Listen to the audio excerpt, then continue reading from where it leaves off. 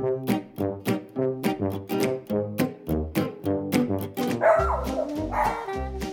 come here, buddy. You're going to be in the movies.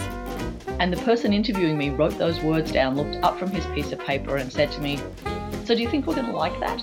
Yeah, I do what I do today, Kathy, because of a fourth grade field trip.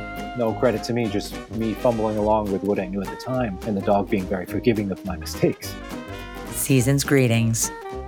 A time of tidings and joy, of tinsel and wrapping paper and Hanukkah menorahs and Christmas trees and Kwanzaa celebrations. A time of joy and a time of family. Now, those two words, a little bit of a conflict for some people, but in this week's podcast, my musing on how maybe, just maybe, we can shift the perspective. I can shift my perspective and actually enjoy time with family of origin. Now, not everybody's got friction with their family of origin, to be clear, but a lot of people do. And a lot of it comes out at holiday season, as if the holidays are some sort of excuse. Oh, it's the stress, it's the travel, and yeah, those things are true. And it's also a load of horseshit because it's just an excuse. The truth is, relationships, whether they be your family of origin, your family of choice, your neighbors, your coworkers, your colleagues, or just somebody walking down the street, how I treat other people is a direct reflection of how I'm feeling about myself. So this week, we're going to kick back, drink a little eggnog, maybe have a potato latke, and talk about family and joy. I'm Kathy Brooks, and this is Talk Unleashed.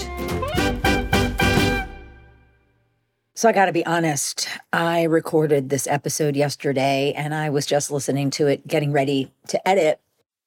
I just didn't like it. I sounded super whiny. It's the last fucking thing anybody needs in holiday season is somebody whining at them about the stress of being around family. Oh, holidays are so stressful. It's a load of horseshit. I mean, look, I know there's a lot going on this time of year. A lot going on this time of year. It's end of year.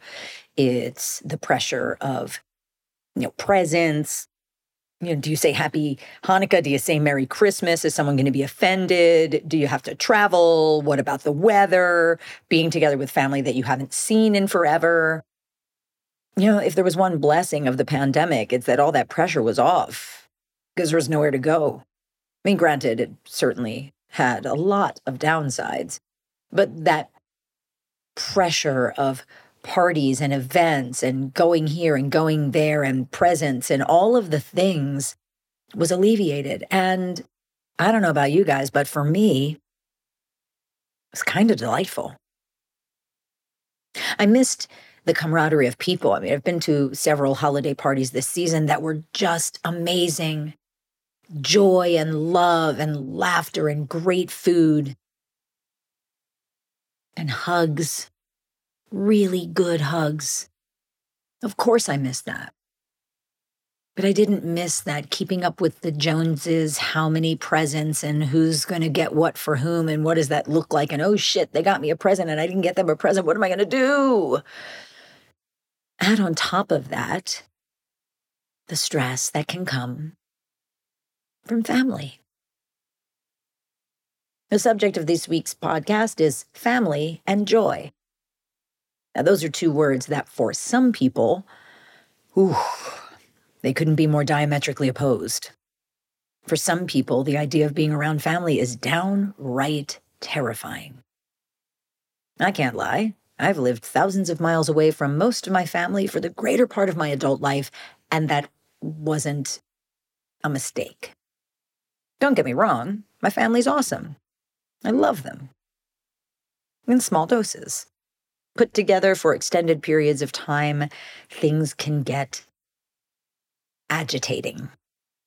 Now, granted, that's before I embarked on an extensive, in-depth, and rather lengthy time period of leadership, communication, and all that groovy stuff that I've talked about often here on the podcast. And what I've found is that my ability to spend more time with my family and meet them where they are has gotten a little bit greater. Lately, though, last couple of weeks, I've had some interactions with one of my family members, one with whom I have a particularly contentious relationship. And in these last weeks, this particular individual has begun reverting to behaviors from, 6, 8, 9 months ago. Now, I have a friend who says, look, don't forget, scorpion always stings because it's what a scorpion does. And I say, yeah, of course. And how can I approach this situation not to change the other person, but to change my experience? Because that's really what it comes down to. See, the thing about the stressor of being around family for holidays, it is just a supercharged, supersized version of everything else in my life. Everything. Because how I do one thing is how I do everything. My relationships with my family are the models by which I structure every other relationship in my life. The way I see men, the way I see women, the sisterly bonds, the people where there's more of a motherly or fatherly sort of interaction. Now, I'm the youngest of 3, so it's not like I have little siblings, but there's also that sense of sibling connection. And in a lot of my family of choice, I have created the relationships that I always wished that I had in my actual family of origin. So what's different? What's different in these other relationships, these relationships of choice? Simple. They're unconditional, truly unconditional. They're relationships that are based on people seeing me for precisely who I am and accepting me and loving me for just that, sometimes in spite of it. Somehow, in the family dynamic, conditionality is front and center. Now, not every family is like this. There are families that have healthy, balanced, unconditional relationships. I have even seen them in the wild. I can attest to the fact that they're true. Most of us, though, there is friction, sometimes friction based in trauma, real or imagined. Sometimes it's generational trauma that isn't even ours to bear. There can be historic trauma, something that comes down generation after generation after generation, and is so deeply woven into the DNA of a family that nobody even notices that it's there. Not until you start teasing everything apart, that is. Because I know full well that when I walk into a room, if everybody looks great, it's because I am grounded. I'm in my happy place, as it were. I am centered.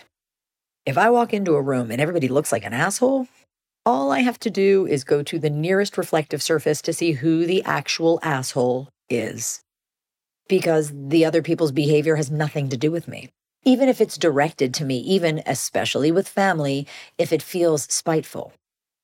So what if it is? Even if it is spiteful, the truth of the matter is that it doesn't matter what other people do. It's how I respond to it that matters. If I'm triggered by it, it has nothing to do with them. It has everything to do with me. Unconditionality. It's one of the things I love most about dogs. They are unconditional. I heard a joke once that said, take your partner, take your dog, lock them both in the trunk of your car. Come back 10 minutes later. See who's happier to see you. Unconscionable things can be done to dogs, and they love us anyway. They love us sometimes in spite of ourselves. That unconditionality, it's the love and connection that comes from small children as well, before judgment, before self-doubt, before all those multiple horsemen of the apocalypse ride in and take away our souls and spirits. I went to a holiday party recently where I got to sit at a table with 3 generations of women from a family, grandmother, mother, and then the daughter/granddaughter. Witnessing how they interacted with each other was just amazing. It was saucy, it was sassy, it was funny. They poked gentle fun at each other with no hint of sarcasm. The family I grew up in, sarcasm is seen as blood sport. It is who can make who feel worse. It's really kind of awful, to be perfectly honest. When the currency of one person's joy and mirth is seeing how badly they can make someone else feel. Not particularly funny. I heard a comedian once say that sarcasm is a poor man's humor. It's cheap humor, laughing at someone else's expense. And so what of the stress of holiday season? What of family and joy? What if it was possible to navigate the holiday season with only moments of stress that passed? It's possible. It's possible because I've done it. I've experienced this. I've experienced this just seeing the moment and letting it pass. It is hard with family, though. They know how to push those buttons. You know why they know how to push the buttons? They're the ones that installed them in the first place. And so I get to disconnect those buttons and choose a different response. To realize that whatever's coming up for me in that moment is not me when I'm 10, me when I'm 5, me when I'm 14. It's just a reaction based on an old muscle memory that I can let go. And when I start to do that and start to meet my family members, each of them where they are, I start having a more enjoyable time with them. I start finding that it's actually pleasant. So, family and joy. It may sound like an oxymoron, but what if it's not? Here we are, the end of another episode. So sad. But it's not really, because there is an entire library of Talk Unleashed podcast episodes you can enjoy, and a whole bunch more yet to come. Make sure you don't miss any. Subscribe, follow, heck, set up a carrier pigeon network if you like. Whatever it takes, just make sure you don't miss any of these conversations. And since conversations do require dialogue, meaning two, meaning back and forth, I want to hear from you. Who would you like to hear from? What topics would you like to hear addressed? Drop a line to talkunleashed@gmail.com. I'd love to hear from you. In the meantime, thanks for listening. Catch you next week.